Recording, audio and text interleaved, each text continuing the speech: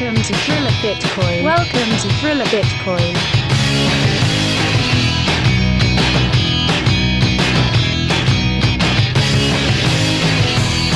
Let the sun from my eyes, let it burn my back, let it sear through my thighs, I'll feel wide, wide open. Let the sun from my eyes, let it burn my back, at the beach in my dreams, but you're never gonna stop me, you're never gonna stop me, you're never gonna stop me, you're never gonna stop, king of the beach, king of the beach.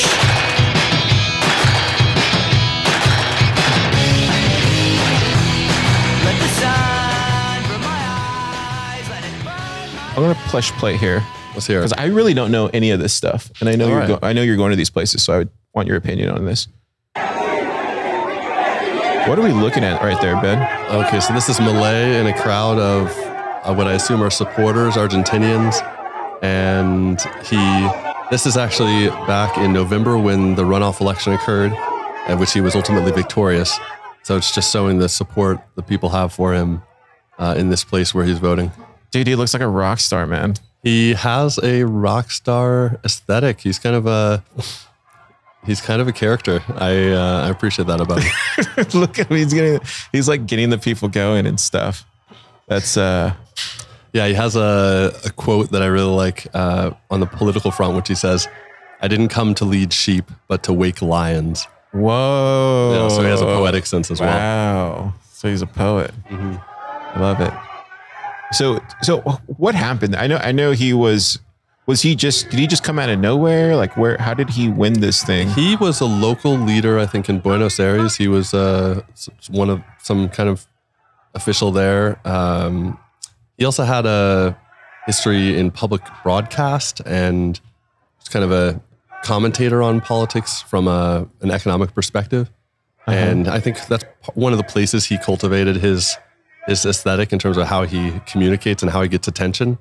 And I think that's something to draw a lesson from, which is that you need a place to hone your message, to find your audience, and then to develop your character to have this kind of broader presence.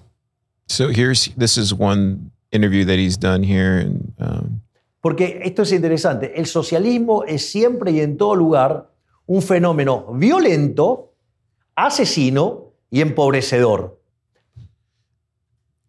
Is he trying to say that he's against socialism? Is that what he's running with? And that's why a lot of Bitcoiners are kind of open to hearing him speak, I guess. Well, his economic background is he's an avowed anarcho-capitalist, and he's thoroughly read the Austrian economists and cites them often in terms of his political argumentation. And I think with respect to socialism, he has a particular way of vilifying it. And I think this is basically applying the populist lens. And part of populism is about identifying, you have to have some enemy that you're going up against. You're like, oh, we have to take down the swamp or whatever else. Yeah. And I think having you can galvanize the public with this kind of enemy, right? And Argentina, I believe, needs this because they have such a kind of deep culture and history of, government intervention in the economy, and they suffer for it. Do you think it'll be a similar? I mean, obviously El Salvador is completely different, but do you think it'll be a similar path? Maybe they won't adopt Bitcoin right away, but do you think they'll see the light, or has he talked about any of that kind of stuff yet? Sure. So their chief problem has been inflation. They have about 150% inflation in the past year, and the peso has declined from parity with the dollar some 10 years ago or something like that to the current exchange rate is around 1,000 to 1. So that you can think about how thoroughly you have to inflate your currency and how much you have to deprive from the people to produce that result. Mm-hmm. Basically, the government runs as a European social democracy where, except that they don't have the industry and the capital base to generate the taxes that fund the programs that they want to have. So instead they print the money. Yeah. So we saw how fast El Salvador was able to adopt Bitcoin and really inject it into the, right. Yeah. Yeah. So, okay. So this is another element of where Milei uses this vilification. He vilifies the central bank. There was one scene where he like had a piñata representing the central bank for his birthday that he smashed with a cane. Yeah. And so this is like basically translating, like surfacing the public's anger about the financial situation and presenting it and identifying the cause and the target of it. And he's avowed to eliminate the central bank. And that would mean when he talks more extensively about this, he basically says that he wants a competitive market for currency where, the dollar will be one competitor, but so will Bitcoin. And so will these other kind of alternatives. Interesting. Yeah. It's and he takes office in January, or did he, cause he won. He took office. Oh, he did? On the 10th of December, I believe. Has he done anything interesting? Yeah. So his first act was to reduce the number of ministers by, I think it was down to 9 from like 26. So he just kind of eliminated some departments. I don't know. I don't know Argentinian politics well enough to know exactly the nuts and bolts and like significance of these actions. I also don't know what, I think there's much more that they're planning to do. One of the recent subjects is that there's an expectation of a public campaign of protesting or like blocking traffic. And so they've been communicating that they're not going to tolerate blocking traffic. Yeah, that's crazy. Yeah, they tried doing that here in Austin and during the whole riots and stuff. And that quickly ended really quickly when the rubber bullets came out. Yeah, it's an interesting subject. It gets. I don't mean to laugh if anybody got hurt or anything, but it's weird how like because people also, you can have your protests and everything like that, but some people have to go to work. Some people have to live their life. They don't have the luxury of rioting. Totally. Like this came up on the libertarian subreddit. Where people thinking like, okay, how do we feel about this? Raising that question. And it's just this, right? Like you can't, according to the libertarian perspective, you can't use your freedom to impinge on other people's freedom. And if you're blocking traffic, you're basically like holding them hostage. And that's an aggressive act. It's not if somebody did that as an individual to another individual in a path somewhere, you'd be justified in defending yourself against them. And so that's... I think it gets really interesting because like justification isn't necessarily truth, right? Like I think one of the biggest problems that we have in the world right now is everybody's trying to maneuver their truth in whatever light that they want. And there's actual truth. And then there's, there's things that people say are true, but are they actually true?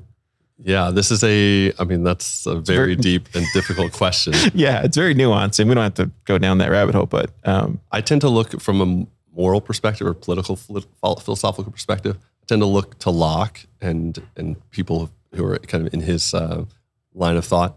And he would say, so the job of the political philosopher is to articulate a system that people agree with and that produces good results in the public. Mm-hmm. And I think Locke has a long history of that, being one of the foundational thinkers of the American Republic. Yeah. Let's jump into, do you want to talk about the Bitcoin plus stuff that you'll be doing there? Well, it's, that's right. So there's, Lisa's putting on a conference. I'm looking forward to being there and participating and giving a talk. I'm planning to speak about, NFC communications with respect to Bitcoin payments. Cool. Yeah, definitely get your tickets. If you haven't got your tickets yet, it should be an awesome time. Bitcoin plus. Yeah, Buenos Aires is a lovely city, and yeah. What are you planning on doing there when you get there? Well, I think you have to appreciate. I think it's a particularly good time to visit because of the changes that are occurring that are very interesting, and also because the currency is doing so poorly, has been doing so poorly for so long. the country is in a difficult spot financially, right? Like that, one of the reasons Malay was elected is that more and more of the population is becoming impoverished because of the central bank policies and whatnot. And so when you go there, it's very inexpensive. Basically everything's inexpensive. And you're like, some people might feel self-conscious about participating in that, but one of the reasons it's inexpensive is that they desperately need dollars. They need external currency to support their international trade, which is why it's, desirable. Yeah. Yeah. I definitely recommend checking it out. We'll put links in the show notes and, get your tickets. Cause, it sounds like a good time, dude. And then if you're going to be talking, I know did you do like an NFC Lightning? That's right. We did hackathon indeed. Yeah. Yeah. And some cool stuff came out of there, right? That's right. Yeah. We, there was one project around basically doing work like timekeeping, like clocking in and that kind of thing. Yeah, that was cool. So definitely check out that. I can't wait to see all the footage from them. That's going to be a good time. So the other thing I wanted to talk on before we get into the developer stuff, because dude, you've been doing a lot of work here, man, since you've come to this place called Austin. So tell me about ACC Austin. What have you been doing on the ground? Because I don't know if you like to shine a light on the stuff that you do, but dude, you're doing it, man. Thank you, by the way. All right. Yeah. So ACC is the American Conservation Coalition. It's it's an environmental advocacy organization that is pro tech and pro people. So one of the things the reason I came to the ACC is that I was raised an environmentalist. So my parents, like my father's, won a lifetime achievement award from Keep Flower Mound Beautiful, which is the local cleanup organization. Cool. And my parents have always composted and things like that.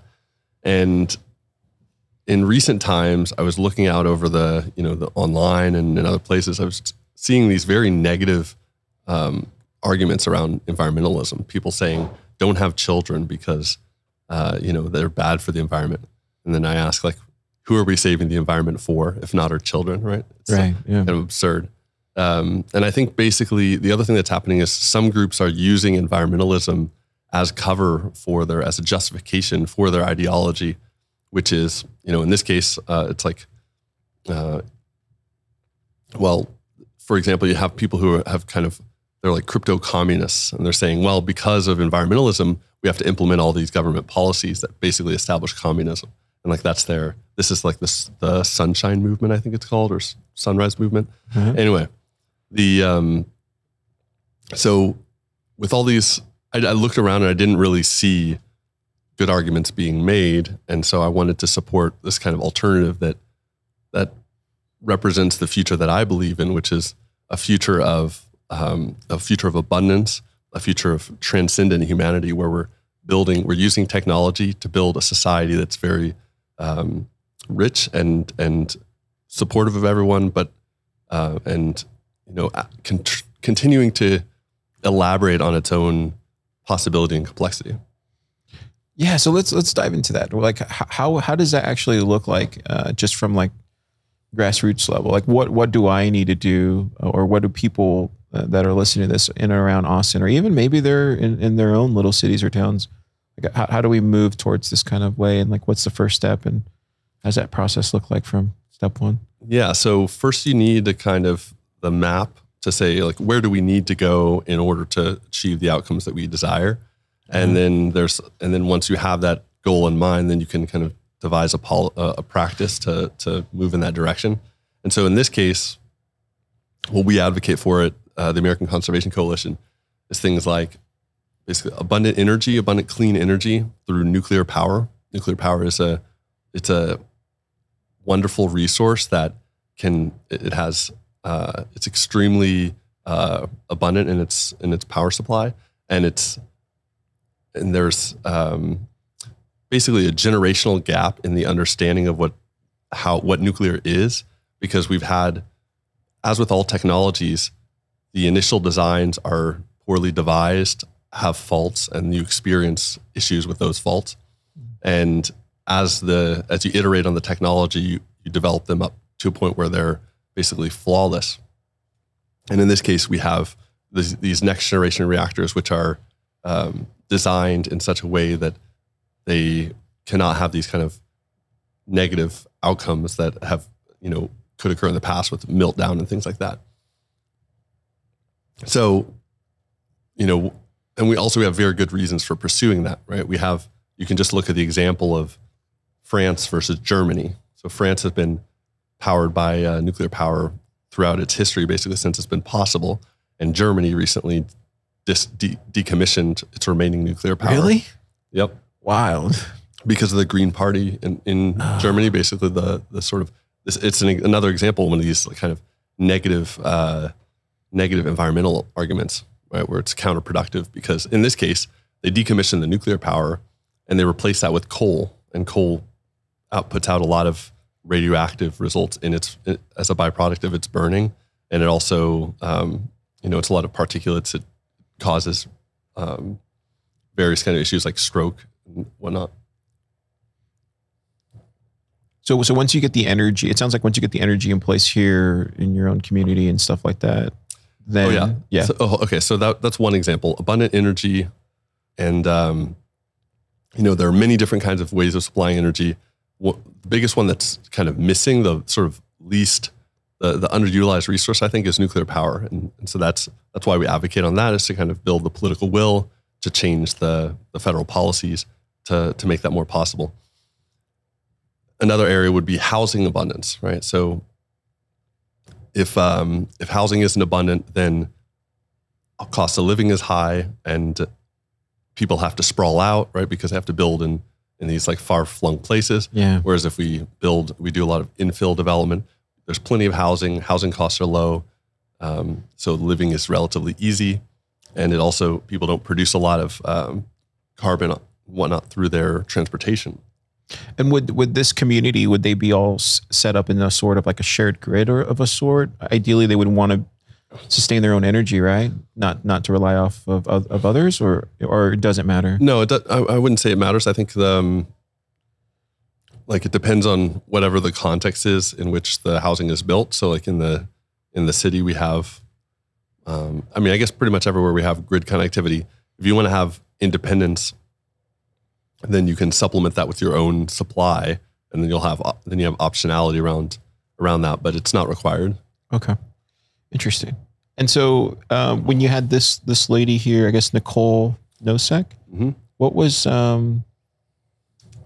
this about? Yeah, she was arguing, presenting the environmental argument for YIMBY policies, and just to explain, the term YIMBY stands for yes in my backyard, and it's contra the not in my backyard housing, the people who will generally argue for like neighborhood preservation and, yes, you should build housing, but not here. These people exist. They exist in Austin. They, in this case, she was making this environmental argument in support of a policy that the city council had been considering. Yeah, so explain this a little more fleshed out. So she just wants to reduce carbon emissions, build more homes closer to job centers. Yeah, so I guess closer to downtown, I guess? So what is she? So the Austin City Council was considering something called the Home Act, which was about giving property owners the ability by right to build up to 3 units on their single family zone property. Okay. And so the idea here is to open a pathway for more basically townhome developments. Like you can imagine them as like the skinny tall houses, where you have like a row house. And so this would create more housing. New townhouses, it looks like a graphic. New townhouses less than other new single family homes in Houston. So by making this possible, by allowing property owners to do this, then anyone who's looking to redevelop their property has an option of redeveloping it in a different way.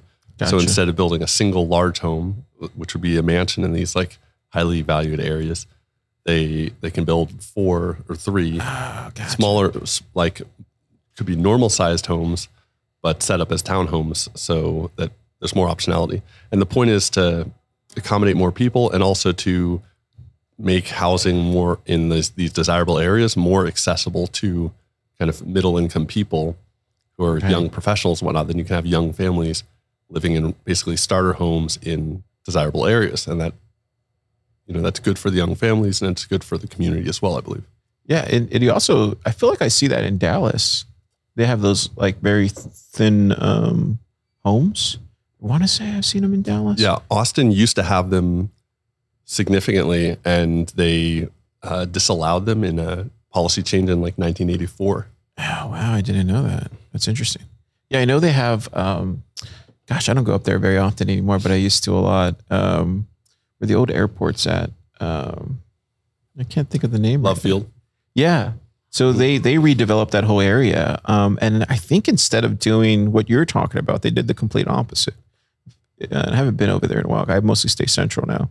But yeah, and so and I think they actually, if I remember correctly, they set aside some of these properties for low income wage people to apply and all that kind of stuff. Fascinating. But yeah, it would make much more sense to have 4 of these or something like that. So setting aside doing like low income units for people works if you're doing a larger development, like you're building a whole apartment building, then you can do a relatively small, some percentage of them. Yeah. But if you're redeveloping a single family lot, you're not building so many units that you can take a significant reduction in the income from any given unit without imperiling the whole project. And so so I like this approach, which is basically there's no money changing hands. It's just the government letting people do what they want to do. Yeah. And so it costs nothing. And it gives more, opportunity for people. Yeah. I used to live on the east side. So as you know, a lot of new houses are going up over there, but, there was one of our neighbors was trying to just build like a man cave in his backyard. And like within the first week of him, putting up the foundation and all that stuff, he got like ticketed. It was like, no, you can't do it. Yeah. Because he can't do it. And then he was just doing it on the weekends at night, away from, and then sure enough, and then he got fined and there was a whole thing. I don't remember what happened, but it goes to what you were talking about. Like you couldn't just. Yeah. So Nicole was particularly presenting some evidence that these kind of policies, this policy in the Home Act, would improve the environmental outcomes. And sounds like it. Yeah. Yeah. The main argument is that certainly there are a couple of benefits. Like one is that when you build like in an apartment building, when you have shared walls and things like that, you can have more efficient heating and cooling. And that's significant in Texas and elsewhere. But another big part, maybe the biggest part, is the transportation consequence. Because so if you can have a shorter commute, you might be able to ride a bike, you might be able to take a bus. You have certainly you're sitting less in traffic, and that's going to be the major component of the savings. Yeah, totally. And you can walk to your local neighborhood amenities, and there's a lot to celebrate about that. Yeah, because even now, like on that same side of town, like it's all just Airbnbs and stuff like that, and it's like, So I know you have the Protopia kind of is it a meetup, Ben, or like the Protopia stuff that you do? Like yeah, I mean we could talk about the article in Bitcoin Magazine. Yeah, let's do that. Let's pull that up. What is it? It's in the Broke issue. This one? Okay. Yeah, so tell me about the Protopia. Did you write this, or where is it at? Maybe you can tell me about it. I don't think they have it online, do they? I think I have found it online. There was I think we actually have this issue somewhere. Just don't know where it's placed at. Oh, right there. Protopia by Ben Woosley. I found it. Awesome. So as long as I've known you, you've always talked about this stuff. But what can you tell me about it? Sure. So again, it's kind of getting at this idea of we need maps to orient ourselves in space and time and among ideas, and to help us identify the path forward. And so I look for ideas that are helpful in that respect. Mm-hmm. And this one, Protopia, is a term coined by Kevin Kelly. I first heard about it from a conversation between Grimes and Lex Friedman. Okay. And it's the idea that whereas utopia is a perfect ideal which is defined as not capable of existing, right? Like the Greek etymology is the not place. Yeah. And protopia is the idea that from our status quo, through incremental improvement, we can arrive at a eventually transcendent outcome. And in effect, like our current situation in many ways is transcendent compared to what we know from history, right? And so the what it calls attention to is that our incremental efforts are the path to this better outcome. Yeah, that's something I can get behind, man. It's literally one foot in front of the other, Ben. It's that simple. I think there's just a lot of people that overthink it. But once you start seeing, like, the glass around you that you can break through, and it just gets addicting. Yeah, it's like starting an open source project, or creating a community event, or doing these other things. They all contribute to the ecosystem they develop into, like the future, the culture of the future. Yeah, and it's usually, I mean, like what you're doing, it's just like one person, right? And then 2, 3 becomes like 10, 20, 50, 100. Maybe it takes a few years, but it's how it starts, man. Yeah. Another of my favorite sort of guiding principles is the idea of meta-utopia. What's that? So this comes from Robert Nozick. He's a political philosopher in a book, Anarchy, State, Utopia. Yeah, that's interesting. And so as a philosopher, he looks at the question of, what is a realizable vision of utopia? What is the sort of ideal outcome that we can strive for? And he says, well, everyone has different perspectives and preferences, and so you can't possibly have one utopia that everyone would be satisfied with. So instead, he says we need a meta-utopia, a utopia of utopias. And that's lots of different cultures, lots of different societies that, like, if you're unsatisfied with all the options, you can create a new society and invite everyone else to participate in it with you. And then they compete for the participation of people. And ultimately that arrives at, these kind of as close to ideal situations as possible. Is this the same kind of theory that Balaji has about the network state stuff? It almost sounds similar to a certain extent. Maybe not the, maybe not entirely, but. Yeah, it's very related, right? Like the network state is kind of a path to meta-utopia. Interesting. But if you squint, we have, like, it's a matter of degrees, right? We have kind of meta-utopia in a sense in sort of the competition between states or the competition between the cities, but it's an ideal. So we can drive towards it by sort of further devolving power, further differentiating different environments, and creating subcultures and new places to give people more options that are, within their purview. Yeah. And do you think, I mean, obviously I think Bitcoin fits in this system or state. Definitely. I mean, go for it. Go for it. Currency is a thing that should operate across societies as well. I mean, you can't have currency that are specific to a given society, but really what currency allows for is, one of the best roles of currency is trade across people who do not otherwise agree, right? Across, like, between tribes and whatnot. So I think Bitcoin's very, like, kind of ties these things together. That makes a lot of sense. Is there anybody outside of yourself that's doing this in other places around the world? I mean, I know you. Well, you can look at, like, the charter cities movement. So this is Patri Friedman and other people are involved in this.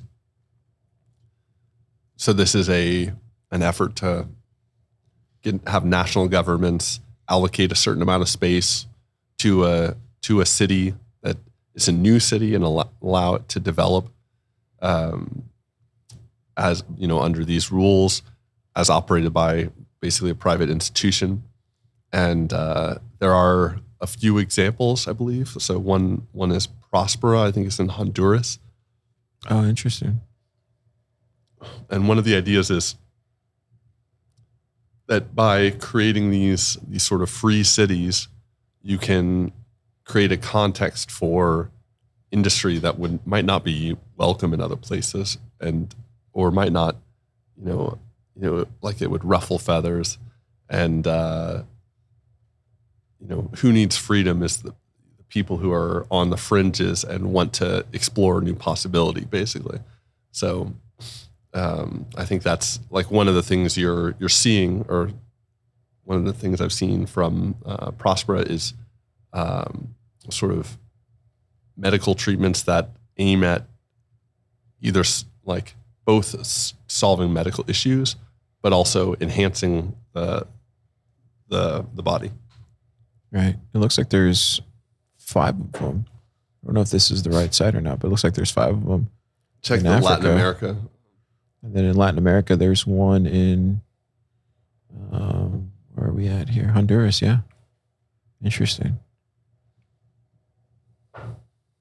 Wow. Yeah, I think it's a nascent movement. I don't. Remains to be seen how these cities will develop and like what import they'll take. I think personally,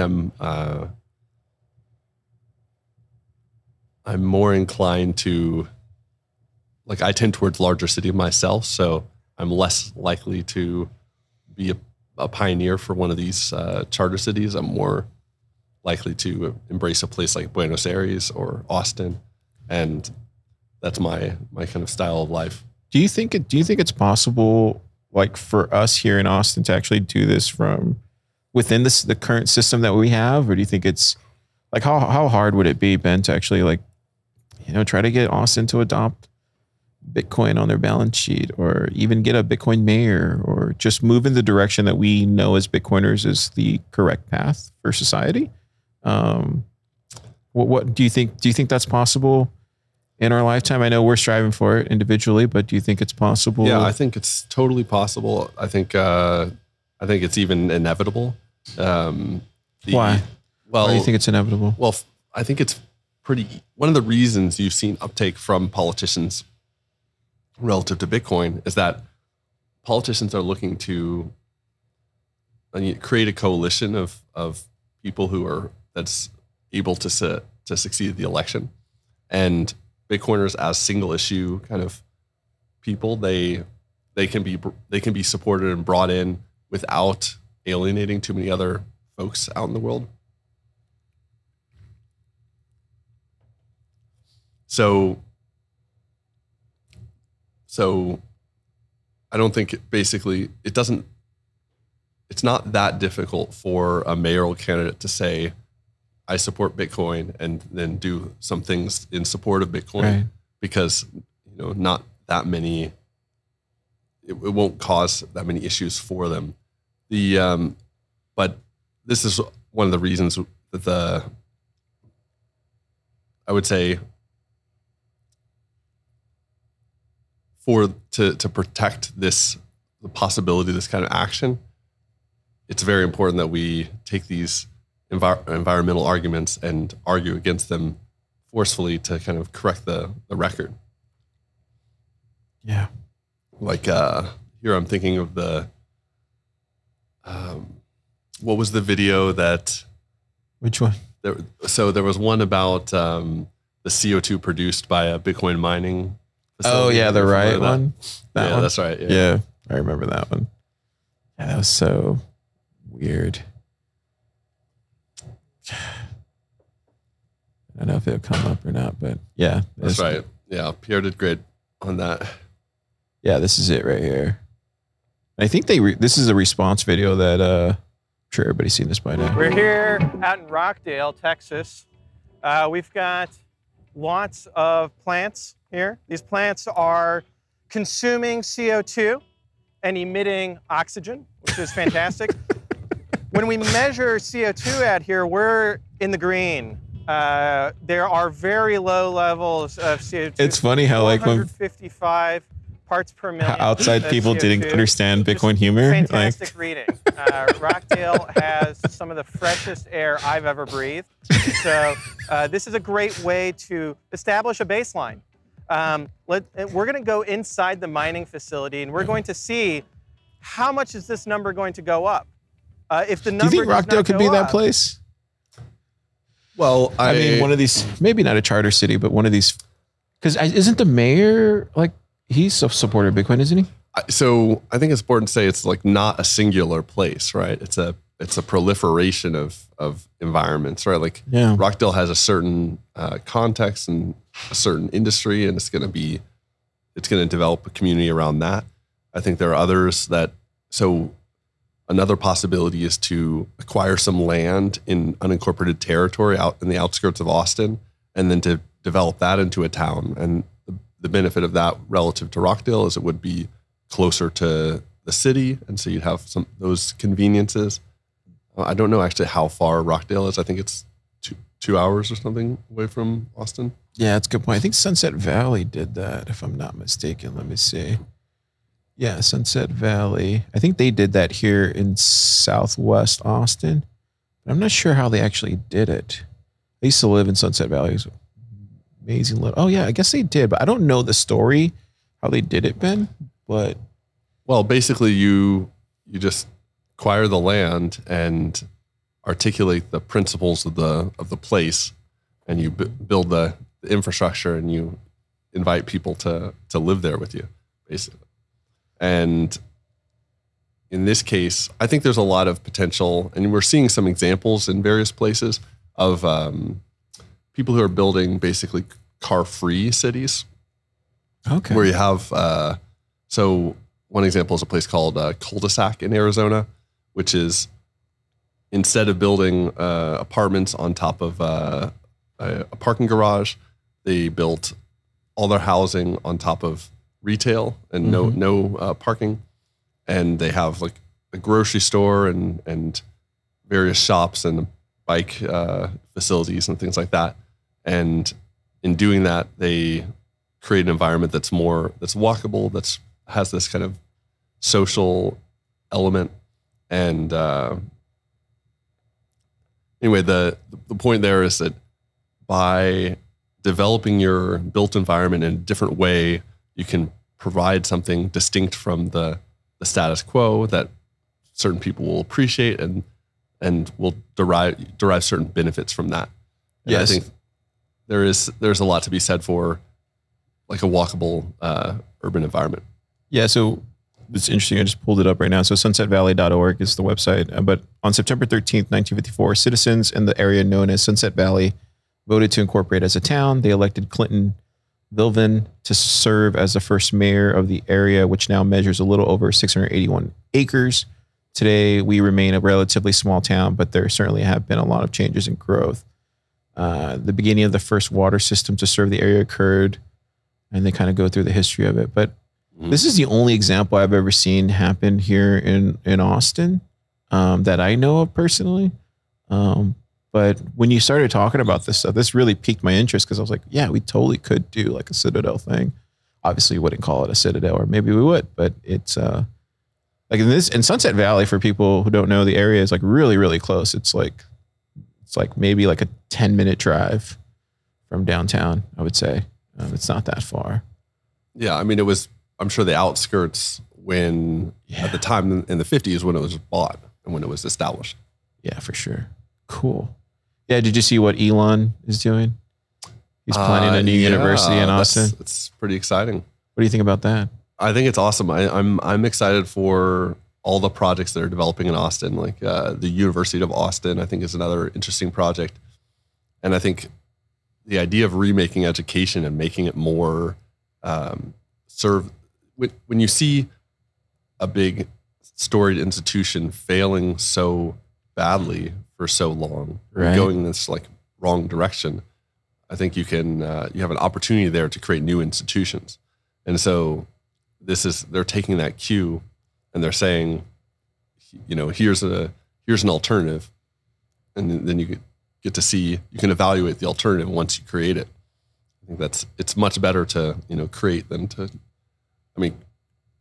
much more productive to create than to critique the status quo. Yeah, for sure. Yeah, I thought it was really interesting. I think a lot of stuff that he's doing here around the area is definitely benefiting us. Mm-hmm. I wish the backseat of Teslas were a little bit more comfortable, but other than that, well, they don't sell Teslas to the backseat driver. Yeah, that's true. It's a really uncomfortable seat. What was I going to say? Yeah. So the last thing I want to touch on is just all your work that you've done, man. And I know you're not, for people at home, Ben is not the bragging type. Ben is so humble. I don't know how you stay so humble. Like, dude, it's incredible. So one day, I don't know when it was, maybe it was earlier this year. I brought this up, and I don't mean to embarrass you, but I was looking through this thing called Developers of Bitcoin that NIDIG. This just, it just happened across my desk, and I was looking through it, and I was like reading it, I was like, And then lo and behold, there's this one page that says Bitcoin's most prolific contributors. And then they go into this by ranking Bitcoin's developers by total number of commits. Some interesting observations arise. And then lo and behold, who do I see at number 32? Mr. Ben Woosley. Dude, what? Like, I didn't know this. What? Yeah. Like, look, dude. Okay, so let me just brag for you. 2018, 69 commits. 2020, 37. 2021, 26. 2022. Wait. No, wait. 2020, 26, 2021, 4, 2022, 8, for a total of 144. And that's 77% cumulative total. Crazy, man. Like, what? This whole time when I saw this, I was looking through it and I was like, Ben? And then I think I told you the next time I saw it, I was like, dude, did you know your names? And you're like, I guess. Yeah, it's a funny thing. It's like so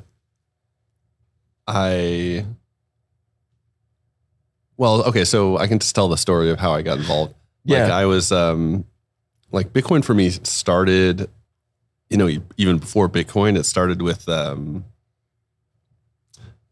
maybe it started with reading Milton Friedman's Free to Choose in high school, or, getting involved in the Ron Paul campaign for president in like 2004.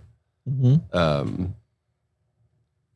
So Ron Paul talked about inflation and the dangers, or basically the damage that the Federal Reserve does to America, forcefully. And he talked about how it feeds the war machine and how it does these other things, and basically convinced me at that time that we need some alternative to the Federal Reserve.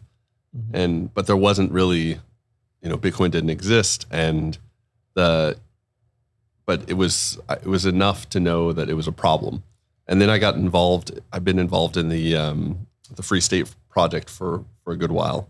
And I've been attending conferences there, and they,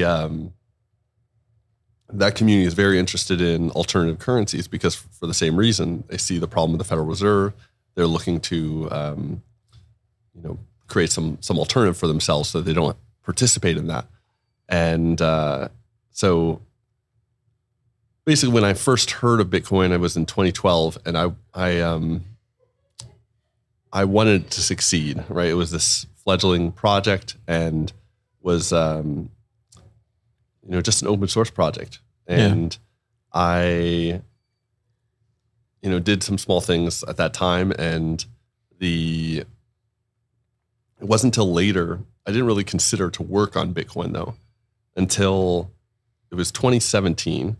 And what were you doing at that time? Were you just like all throughout? I've been in my career, primarily I've been working in web development and Ruby on Rails. Okay. And so working on startups or consulting in San Francisco at the time.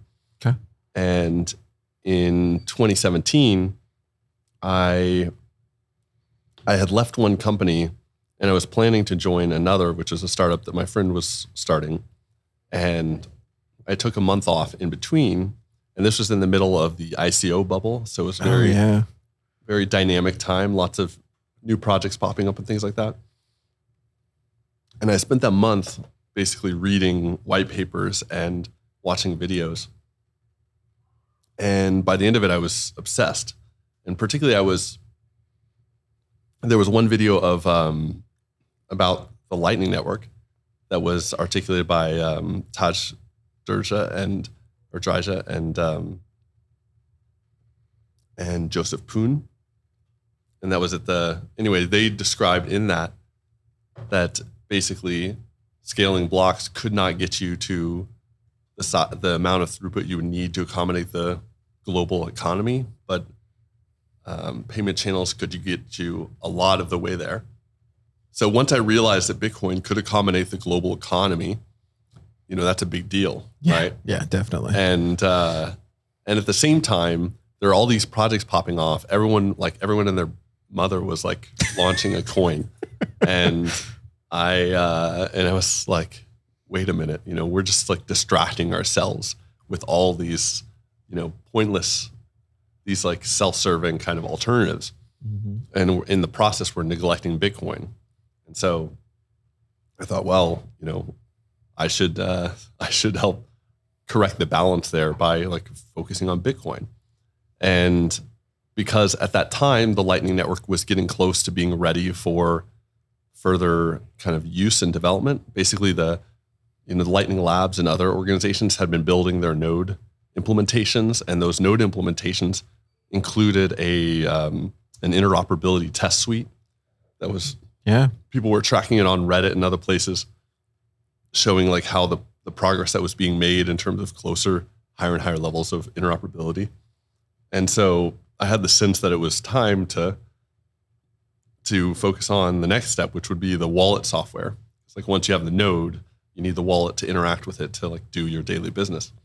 And so I went on GitHub and I looked for open source Lightning wallet software, and I found a few, and one I ended up contributing to was Zap Desktop. So this is a project of Jack Mahler's, who now runs Strike. And the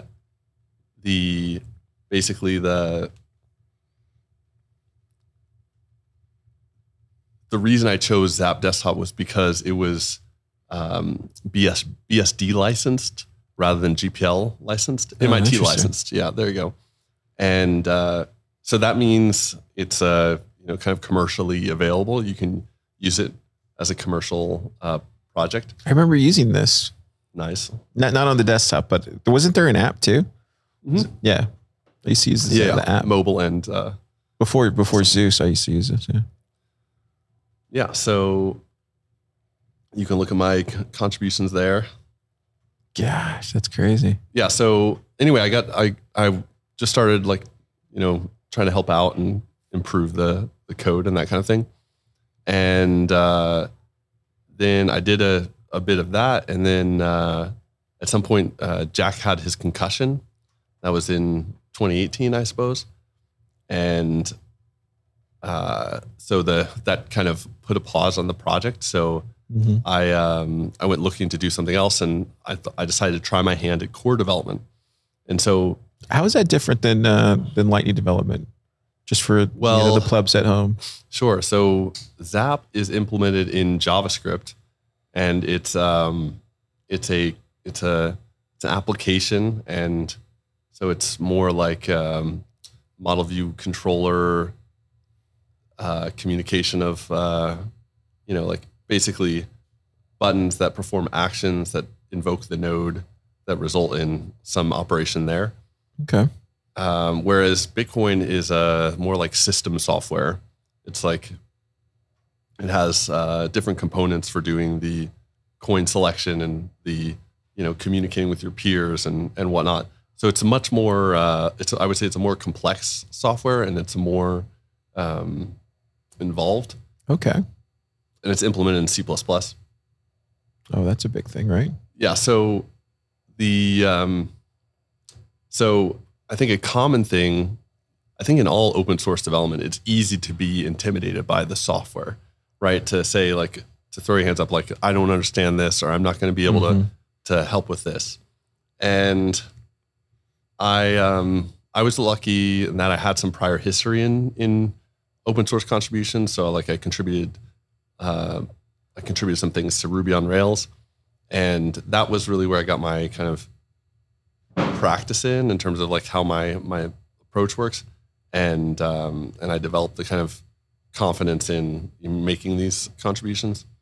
And so in this case, what I do with software that I just that I'm not familiar with, right? Like initially you're ignorant of the software, and then you have to kind of you have to climb the learning curve in order to be productive in it. And so that this curve kind of deters a lot of people. So what I do with that instead is I just make like sort of cleanup and refactoring commits.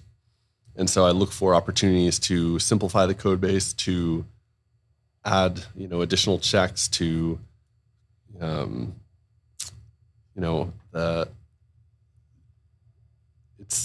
we can pull up examples of what I've done on Bitcoin. Yeah, let's see it. Let's go here. We're going over to your GitHub. Sure. Impact. Just Bitcoin Core right here. So if you go to contributors on the right. 915 contributors. And where am I going here now? You gotta scroll down I'll be down towards the bottom of this page, I think.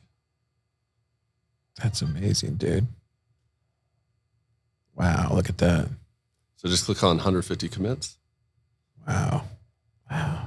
So you still work on it to this day then? It looks like your last one was 6 months ago? I mean, so I've been much less active recently. And well, it's because you're building Prutopia. Yeah, it's true. I've got other things that are like keeping me busy. Yeah. But yeah, some of my pull requests, which have been outstanding, have been merged even long after Congrats on that, man.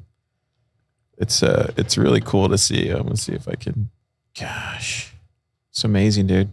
Thank you for your service, man. All right, thank you. Yeah. Anyway, I just wanted to bring that up. I was amazed when I saw it. And I was just like, and I think I went around the lab that day. I was like, did you know this about? They're like, yeah, man. And I was like, but did you know he's on the list? He's on this list. But yeah, it's true. So, I mean, part of the reason I do it, or I have done it, and maybe I'll get back to it in the future, is that there's, the code base is forever. Like the history is recorded in Git. And interesting. If Bitcoin does what we want it to do, then I'll be proud to have been associated in this way with it, to be able to contribute in the ways I've been able to contribute. And that's such a great way to look at it, man. You'll be in the history books. Driving out into the sun, let the ultraviolet cover me up. We're looking for a creation myth. Ended up with a pair of cracked lips. Windows down, scream along to some America First rap country song. The slaughterhouse